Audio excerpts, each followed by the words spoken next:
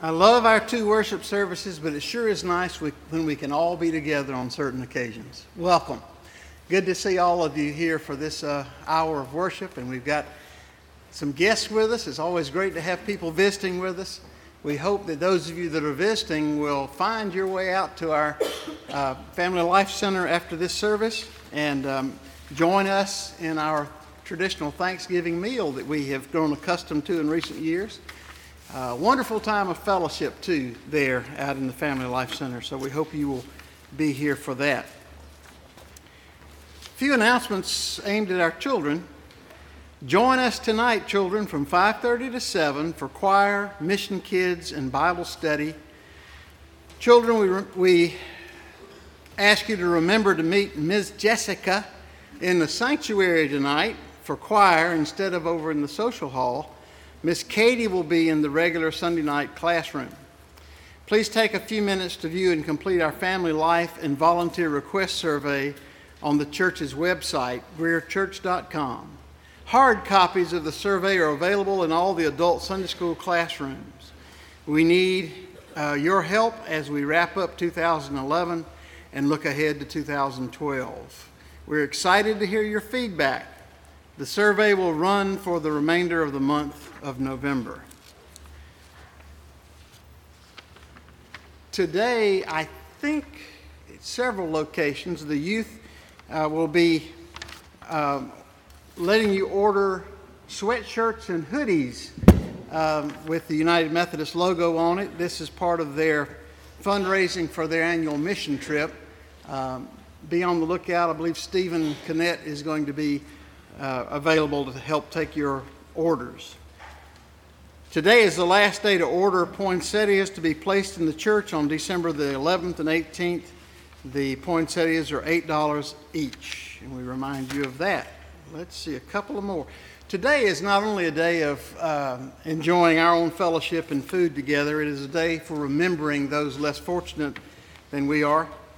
After the luncheon today, there are two activities that you can participate in. One of them is the Merle State Walk for the soup kitchen, as we call it, to help that wonderful ministry to the poor of our community to raise funds so that we can continue feeding those 150 to 200 people each day who come down there to the Daily Bread ministry for their daily meals. So please remember that. Also, there is a bunch from the Foundation Sunday School class that will be meeting at 1 o'clock today to start taking out their Thanksgiving baskets to the needy of the community, package of food, including a turkey. If you would like to help in delivering those packages, we invite you to be here today at 1 o'clock, and they will have directions to help you out. Choir and handbell folks, no practice this Wednesday night due to the holidays. We remember today that it's been 3 years since Smiley Howell's passing, and we celebrate his life again by the flowers on our altar today. At the conclusion of the service today, the ushers will be passing out to you your commitment cards for the coming year. We're going to do this year, as we have done in previous years, to end our service without a hymn, but rather to let you sit there in your place of worship to consider the call of Jesus upon your life and how you might want to respond to that in financial commitment to your church for next year. The pledge cards then will be brought here and placed here at the Lord's table as an act of dedication as we are in silence rather than singing, and then you will be free to walk on out to the Family Life Center and get in the food line that moves real fast. So we hope that we will that's clear for you, your message. Finally, let me get around to this point and introduce. This is so silly to be introducing Susan to you folks who kept her in the nursery, but I'll do so anyway. Susan Leonard Ray. What was it that Bill Clute called her last week? Sugar Ray Leonard, I think. But Susan Leonard Ray, child of this church, who is in the ministry now, and she has blessed so many congregations where she has served, and she has recently, in the last 2 years, been given added responsibility as she is the district superintendent now over in the Anderson district, in charge of 50, 60, 70, bunch of churches that she has to watch over, but even worse, that many preachers. That's the hard part. Our district superintendent at church conference said that people are always asking him, "Where did you find that preacher that you sent to us?" And he says, "I always tell them, they come from you. You birth them, you raise them, you help them sense God's call, and you educate them, and that's where the preachers come from you." One of the wonderful things about Memorial is that there are a number of pastors who have been nurtured here and have gone from here to serve churches, and Susan certainly is one of the best examples of this. And I was so very pleased that we could work out getting her here for this Commitment Sunday in the midst of her very busy schedule in Anderson. Charge conferences are in full swing or winding down, I guess, about now. But I contacted Susan during the summer, and she said, "Good timing. I'll block out that Sunday and be back at my home church." So it's quite an honor to have you here with us today. And those of you that helped raise her, good job. And I especially remember, as I've heard her talk, that very key influences upon her life was this guy named George Strait. Some of you have heard. I don't mean the singer. And George's wife Sue were so very instrumental in that generation of raising young people. And we celebrate that wonderful influence and the continuing influence of this church in the life of people that it raised. Whew. Let us now begin our time together in worship.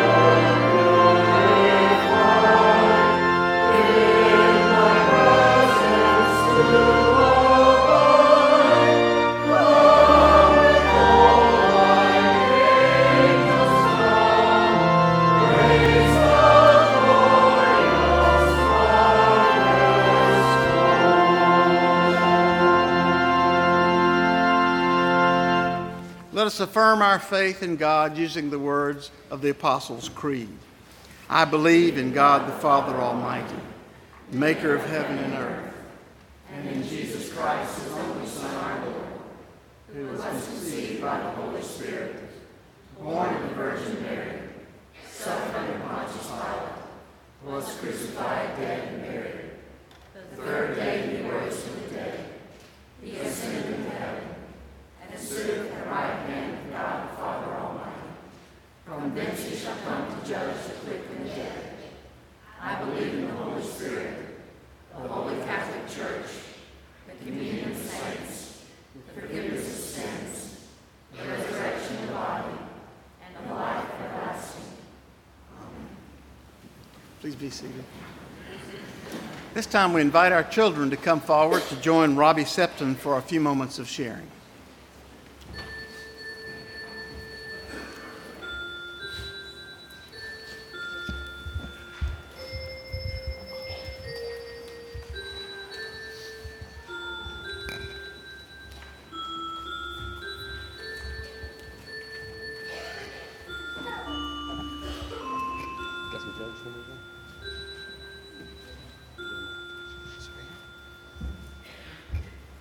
Have a seat.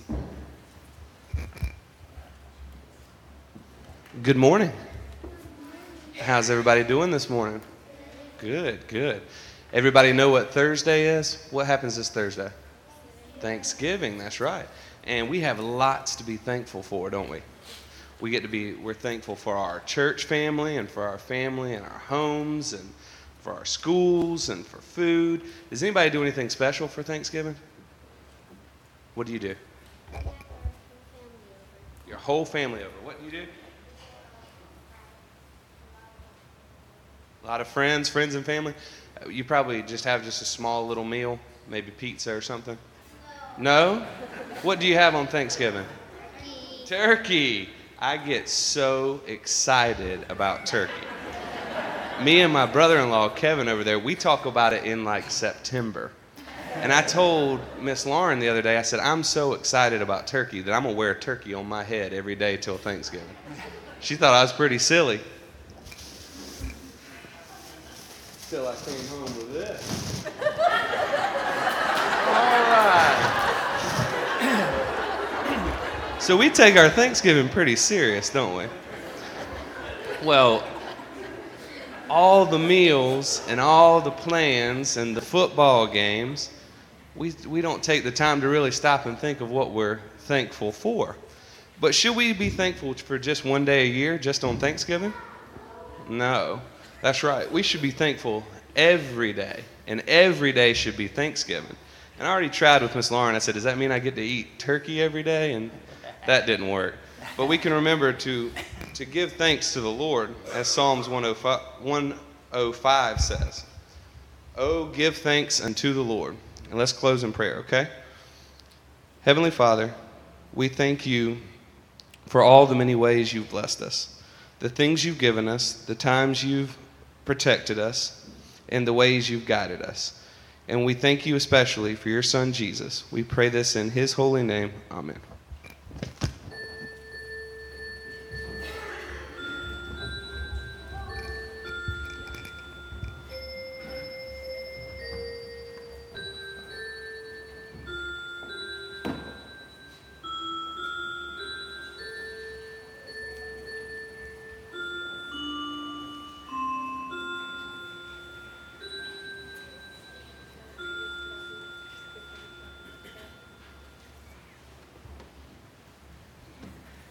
Where did you find that?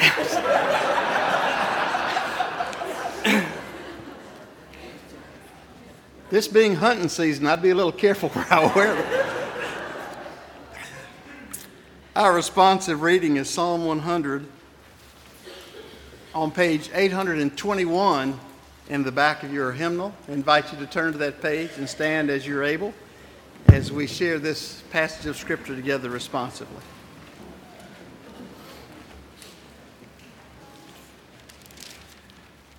Make a joyful noise to the Lord, all the lands. Serve the Lord with gladness. Come into God's presence with singing. Know that the Lord who made us is God. We are the Lord's. We are the people of God, the sheep of God's pasture. Enter God's gates with thanksgiving and God's courts with praise. Give thanks and bless God's name. For the Lord is good. God's steadfast love endures forever. God's faithfulness to all generations.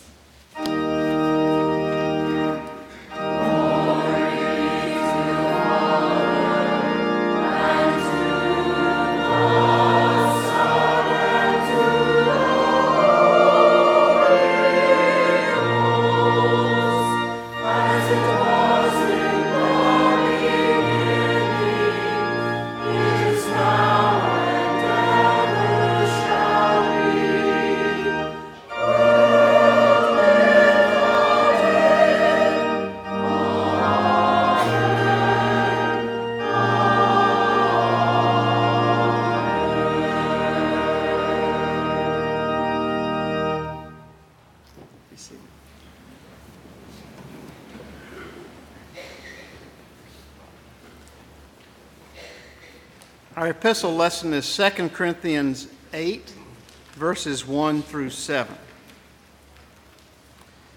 And now, brothers and sisters, we want you to know about the grace that God has given to the Macedonian churches. Out of the most severe trial, their overflowing joy and their extreme poverty welled up in rich generosity. For I testify that they gave as much as they were able and even beyond their ability. Entirely on their own, they urgently pleaded with us for the privilege of sharing in this service to the saints. And they did not do as we expected, but they gave themselves first to the Lord and then to us, in keeping with God's will. So we urged Titus, since he had earlier made a beginning, to bring also to completion this act of grace on your part. But just as you excel in everything, in faith, in speech, in knowledge, in complete earnestness, and in your love for us, see that you also excel in this grace of giving. Here ends the lesson.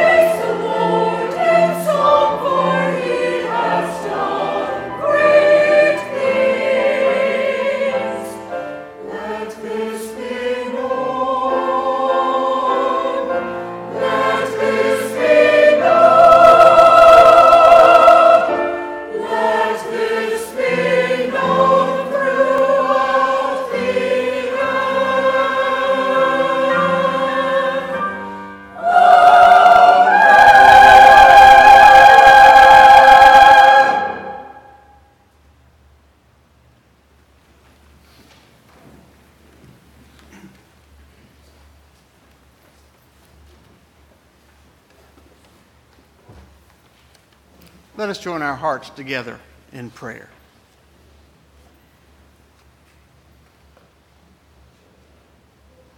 Lord, we are thankful every day that we live, but especially in these days we give you thanks. We give you thanks because your goodness toward us is so constant. We find ourselves facing many enemies in life. Even death itself comes against us. But it is wonderful to know that you are decidedly on our side.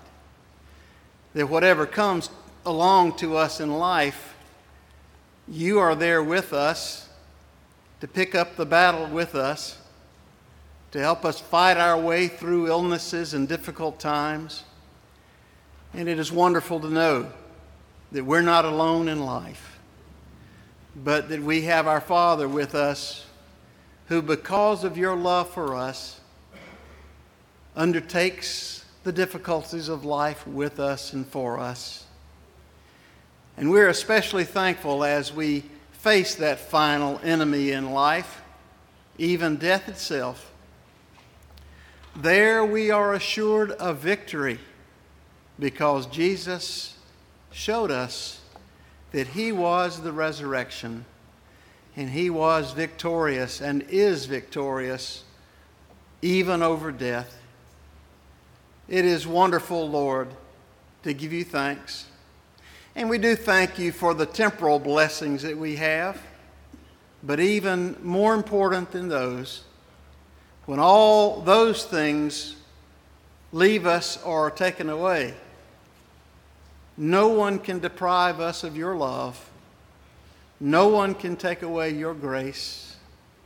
No one can take away from us your acceptance, your pardon, your forgiveness, and the gift of eternal life.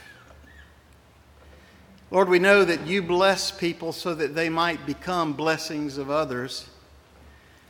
And as we count our blessings this day, both spiritually and materially, cause us to be reminded and to hear you say that we have been blessed to be blessings of others.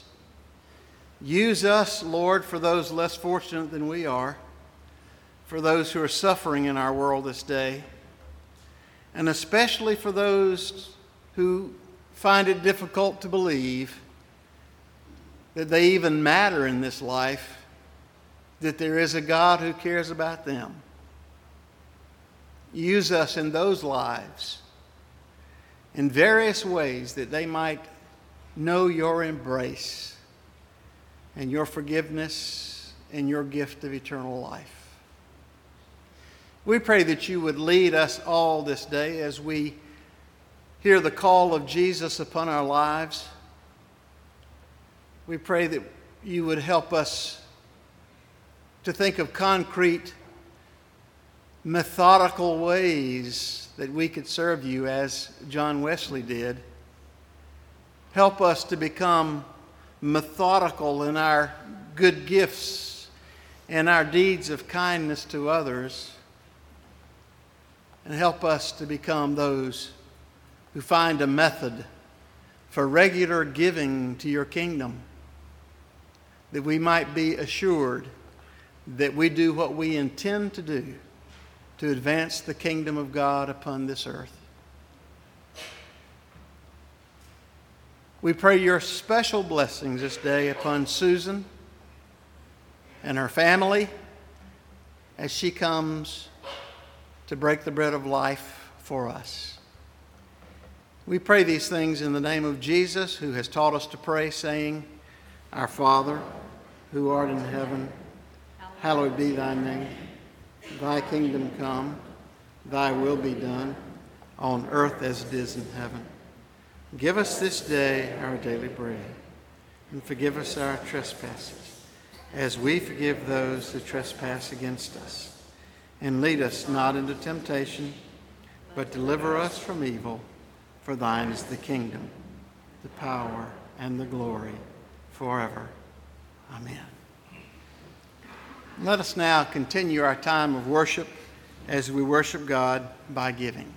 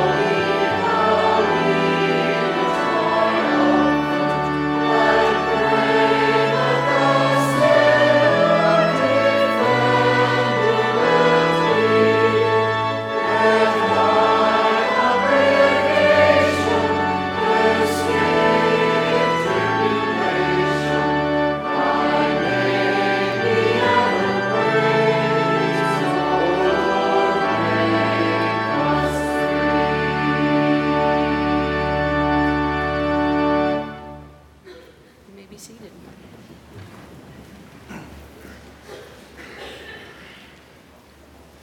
I am always grateful for every opportunity to return to Memorial United Methodist Church because it gives me the chance to say thank you again. I don't know how many of you are Miranda Lambert fans, singer-songwriter, but in recent years she's written a wonderful song called "The House That Built Me." Now, second only to the house of my childhood, second only to the home that my parents created for me and my sister Amy, second to that home, this is the house that built me. The place that helped me make sense of life looking through the lens of faith, the place that helped me learn Scripture's stories that would be foundational for the rest of my life, the place that helped me know who I was and who God was calling me to be. So it is always a joy whenever I have the opportunity to come back to say thank you to the people and the place, the house that helped build me. As we look at Scripture today and gather our lives around it, I want to offer to us among the first read words in the Gospel of John. Now, those of you who have Bibles who have red letter editions, you'll know that these are the words of Jesus. And when you look at Mark's Gospel, you'll find that these are the first words that Jesus speaks as he begins his public ministry. So if you will give ear now to the reading of the Gospel, Mark chapter 1, verses 14 through 20. Now, after John was arrested, Jesus came to Galilee, proclaiming the good news of God and saying, "The time is fulfilled and the kingdom of God has come near. Repent and believe in the good news." As Jesus passed along the Sea of Galilee, he saw Simon and his brother Andrew casting a net into the sea, for they were fishermen. And Jesus said to them, "Follow me, and I will make you fish for people." And immediately they left their nets and followed him. As he went a little further, he saw James, son of Zebedee, and his brother John, who were in the boat mending the nets. Immediately he called to them, and they left their nets and followed him. This is the word of God for the people of God today. Thanks be to God. His turnaround time was short in the San Juan airport in Puerto Rico as he was making his way back into the States. He had been away for 2 weeks and was anxious to reconnect with all that he had missed. So there in the airport, he quickly grabbed a USA Today and a cup of coffee and hungrily began to take in the news. As he sat there, a commotion of sorts erupted in the gate area, and he peered down over his newspaper. There were 2 young boys there, brothers most likely, one probably about 7 or 8, the other 5. They were in a bit of a squabble. And Bill said he sort of canvassed the gate area, seeing if there were any parents to intervene. He watched them a little bit longer and then returned to the news. They will be calling his flight soon, and so he returned to drink his coffee and read the news. And then whack. He looked up and apparently the older brother had placed his hand squarely on his younger brother's face. Tears had already begun to form in the little guy, and a nasty welt was developing on his face. And then almost on the heels of that, before anybody could even respond, came the sound that those in that gate area won't soon forget. It was the sound of a closed fist hitting a face. While the little guy was still crying, the older brother had punched him squarely in the face, literally knocking him off of his feet. Bill said he instinctively just stood up, put his coffee down, stood up, and went to the boys. He was the first to get to them, no parents in sight. And though he could hear them call, final boarding call for Flight 5150 to LaGuardia, the mission he was on was too important to abandon. He got the older boy off the younger and tried to separate them, comforting one, holding the other to calm him. He said there was a moment as he had these two boys at arm's length, one with violence in his eyes and the other with tears. He said he knew that he was touching just a small part of human brokenness. Final boarding call for Flight 5150 to LaGuardia. And reluctantly, Bill said he passed the boys off to other bystanders who helped to calm and helped to soothe. And he boarded his plane home. Well, he couldn't quite shake what he had just experienced there in the airport, so he decided he'd read a sports magazine. That usually works. Thought he'd get lost in a story, but that was to no avail. So because it was a lengthy flight, they were showing a movie, so he put on the headset hoping he might get lost in a movie. But that really didn't work either.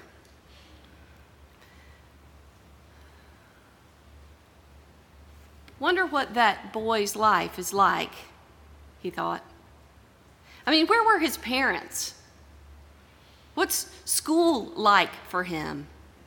Is there anybody in his world offering him love and care and guidance? If he's throwing fists at 8, what will he be throwing at 18? What's ahead for this little guy? A satisfying job, a meaningful marriage, prison, an early grave?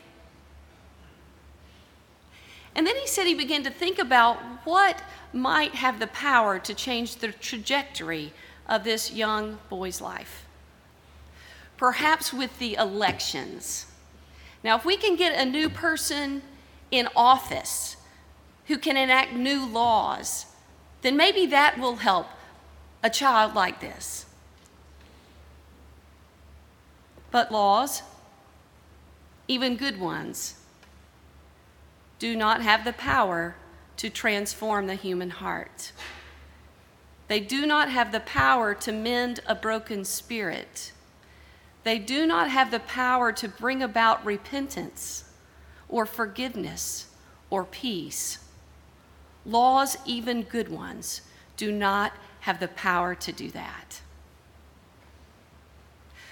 While the business community can create jobs, while the medical community can offer medicine, while the education community can nurture learning, while the sports community can offer self-discipline, while the psychology community can offer insight and self-reflection, as good as all of these are, do any of them have the power to transform a human heart?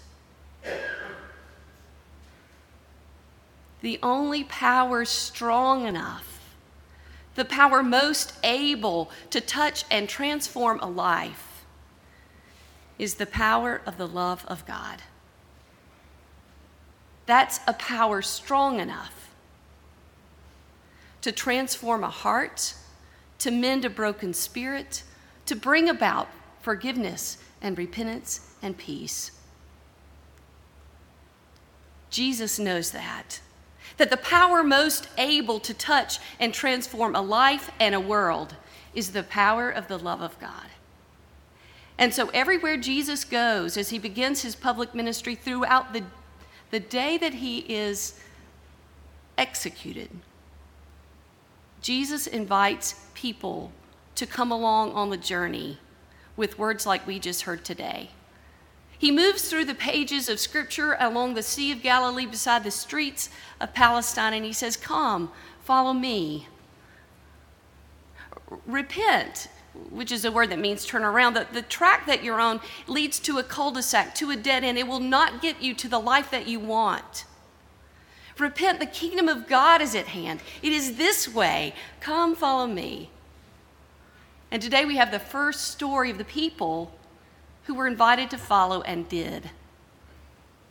You see, to hear Jesus talk about it, He was always invitational about this way of life, this God-honoring way of life. He was never manipulative. He was never coercive. He never tried to scare people into following God.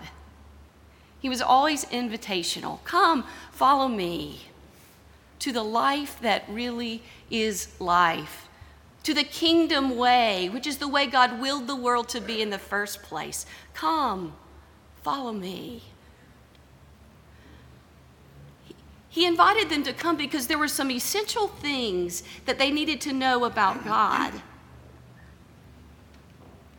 Jesus invited them first because he needed them to know, wanted them to know how loved they were.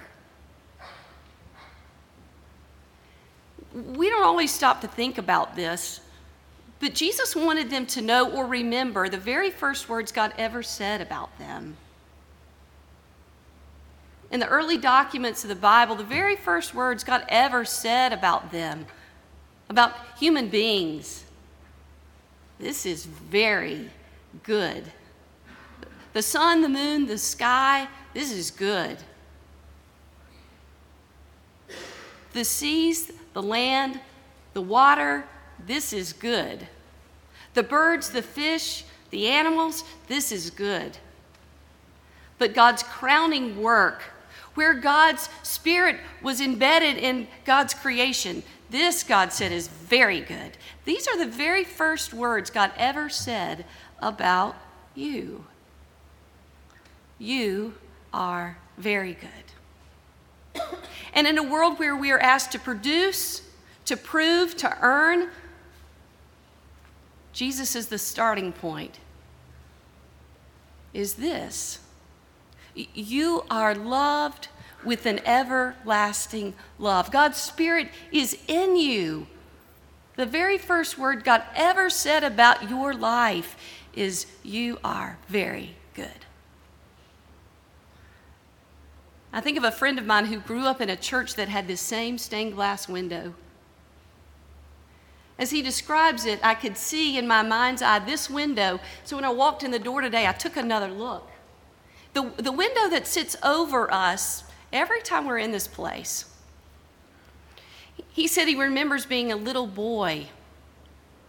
And the sermon that day was about God being the good shepherd, that Jesus being the tender of the flock. And Jesus knew each sheep by name. And Don Salyers said he looked up at his mom and he said, those sheep have a name? The one in Jesus' arms, what's his name? And his mother wisely said, his name is Don. That sheep has your name. The very first words God ever said about you is, this is very good. You are very good. He wants them to know, because if they can know that they are loved, they can do amazing things. When we know that we are loved, we can act with boldness and creativity and passion when we know that we are loved. Jesus says, come follow me, because he wants them, first of all, to know the very first words God ever said about them were words of love. He says, come follow me, because secondly, he wants them to know what God will do in the face of their brokenness and sin.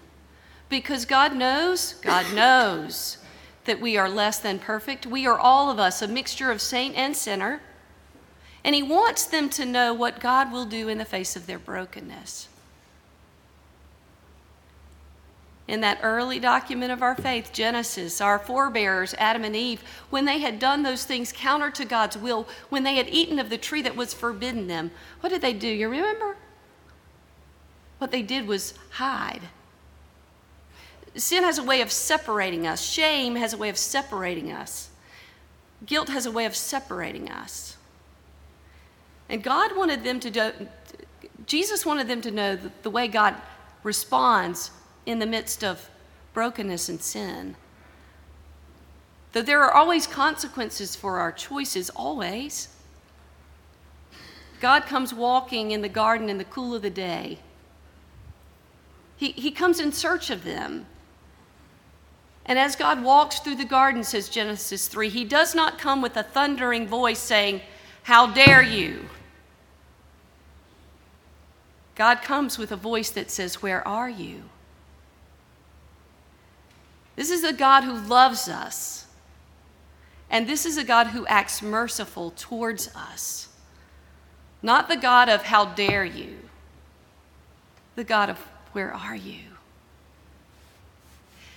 The third thing Jesus wants his disciples to know when he says, "Come follow me," is to not only know that they're loved, to not only know that God is a God of mercy, but he wants them to know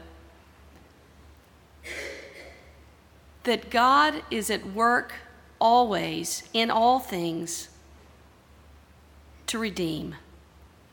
Now, God does not cause all things. I do not believe that God causes all things. But I do believe that God works in all things. God's ways are redemptive. God will work in all things to bring a measure of good out of them. Jesus wants his disciples to know that with God there is a power to redeem, so that the worst is never the last. They do not know it yet, but they will see it lived out in large measure the day that Jesus is executed. On that Friday, human beings will do the very worst that we could to another human being, to the Son of God. It will be the worst day for Jesus. But even on that Friday, we Christians claim it good, because even in the worst, God has redemptive power to redeem and make good on a worst. Jesus wants his disciples to know not only that God's ways are loving ways, that God's ways are merciful ways, forgiving ways, that God's ways are redeeming ways. Jesus invites them to follow because he wants them to know that once they've been loved and forgiven and healed and redeemed, they might go into the world and offer the world the same thing. This is not for them alone, it's for the sake of the world. He will invite them not just to follow, but he will eventually invite them to follow so that they can help fish for people, so that they too can be part of the redemptive work in the world. This is the way of God. And Jesus says, "Come follow me to a life that really is life, to a God of love and mercy and redemption, who wants to use you and your life to make a difference in this world. Come follow me." You see, Jesus was very clear about his mission. He knew that his life had a purpose and a mission. He was very clear about that. And he says it most clearly, I think, in John 10:10. Jesus says, "I have come so that you might have life and have it abundantly." That's his self-proclaimed, self-defined mission statement. I have come so that you might have life and have it abundantly.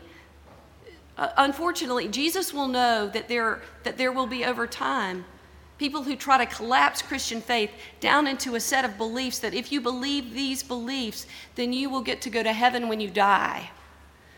But for Jesus, this way of life was much broader, much deeper, much more full.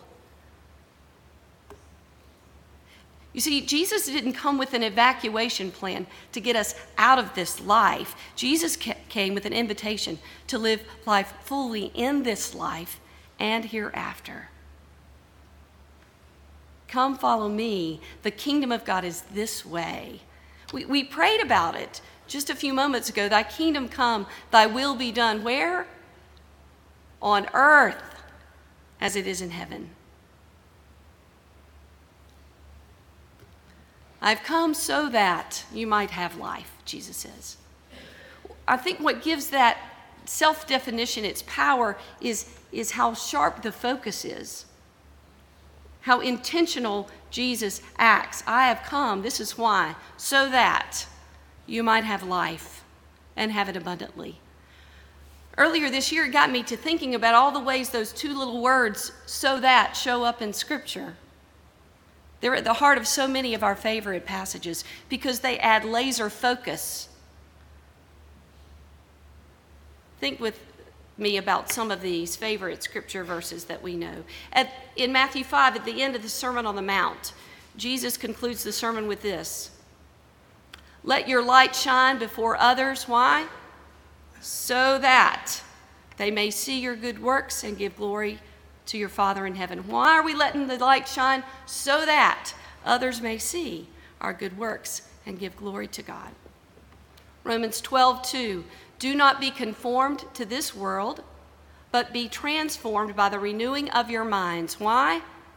"So that you may discern what the will of God is, what is good and faithful and perfect." 1 Peter 2:9, "But you are a chosen race, a royal priesthood, a holy nation, God's own people." Why? "So that you may proclaim the mighty acts of him who called you out of darkness into his marvelous light." 1 John 4:9, "God's love was revealed among us in this way. God sent his only Son into the world we might live through him." Why did God send the Son? So that we might live through him. And finally, you all know this one, John 3:16, "For God so loved the world that he gave his only Son, so that whosoever believes in him would not perish but have everlasting life." So that. Do you hear the focus of that? Do you hear the power of that? For more than 100 years, Memorial United Methodist Church has occupied a place on the landscape of this community. And I do not believe that this church was placed here because somebody gave the land, because they didn't like the people who were worshiping down the road, they wanted a church of their own. Because I don't think that Memorial United Methodist Church or Greer's Memorial Methodist came to be because. In my heart, I believe this church came to be so that the people in this community might know that they are loved, so that the people in this community might know what God does in the face of our brokenness and sin, so that people might know that God's ways are always redemptive. God is always at work for good, not causing all things, but using and working in all things. Memorial United Methodist Church is here so that, knowing that we are loved and forgiven and redeemed ourselves, we can be about the work of loving and forgiving and redeeming in the world. So that. Now, when I was growing up in this place, if we were having a conversation about faith and somebody said nuns, I would have immediately thought about the religious order of women and habits walking with prayerful comfort through the halls of St. Francis Hospital. If you had said nuns to me in an earlier time, I would have thought of the religious order of nuns. But here's the truth about the day and age in which we live. Nuns are now N-O-N-E-S. Nuns. They are the highest growing segment of religious faith in this nation. The nuns. Those who have no faith preference. In a conversation today, when you hear the word nuns, they are not talking about women in habits. They are talking about the largest growing segment of the population in the United States who identify their faith as nun. And the nuns are second only in size only to the Roman Catholic Church.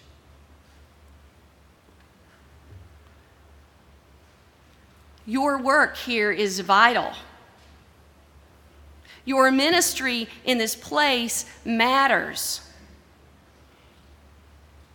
This is the day in which we live. This is the season in which we've been given. This is the time that we have influence. Now, I know today is Commitment Sunday, a day annually when you as a church are asked to think about the commitments you will make to the life of this church through your financial giving. But I want to remind you that, at least from my perspective, you are not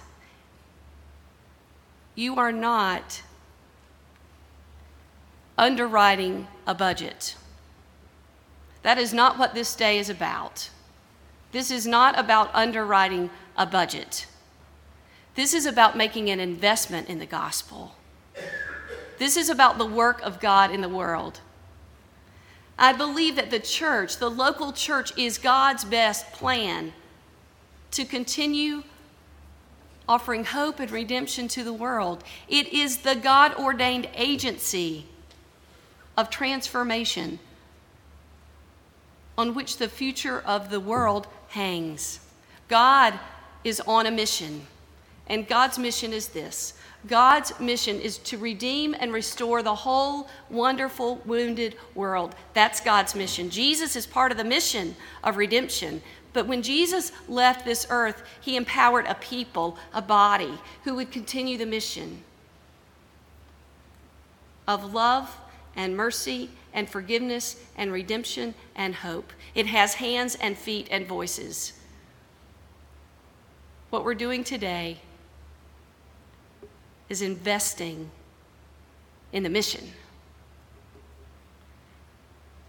Come follow me, Jesus says, to the life that really is life. It was always a choice. He was never coercive. He was never manipulative. He was always invitational. And today the invitation is yours. Amen.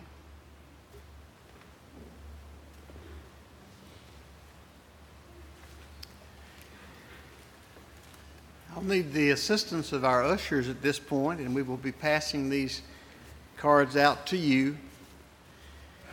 We ask you to remain there in a prayerful attitude and atmosphere as you make some decisions about your commitments to this church for the coming year.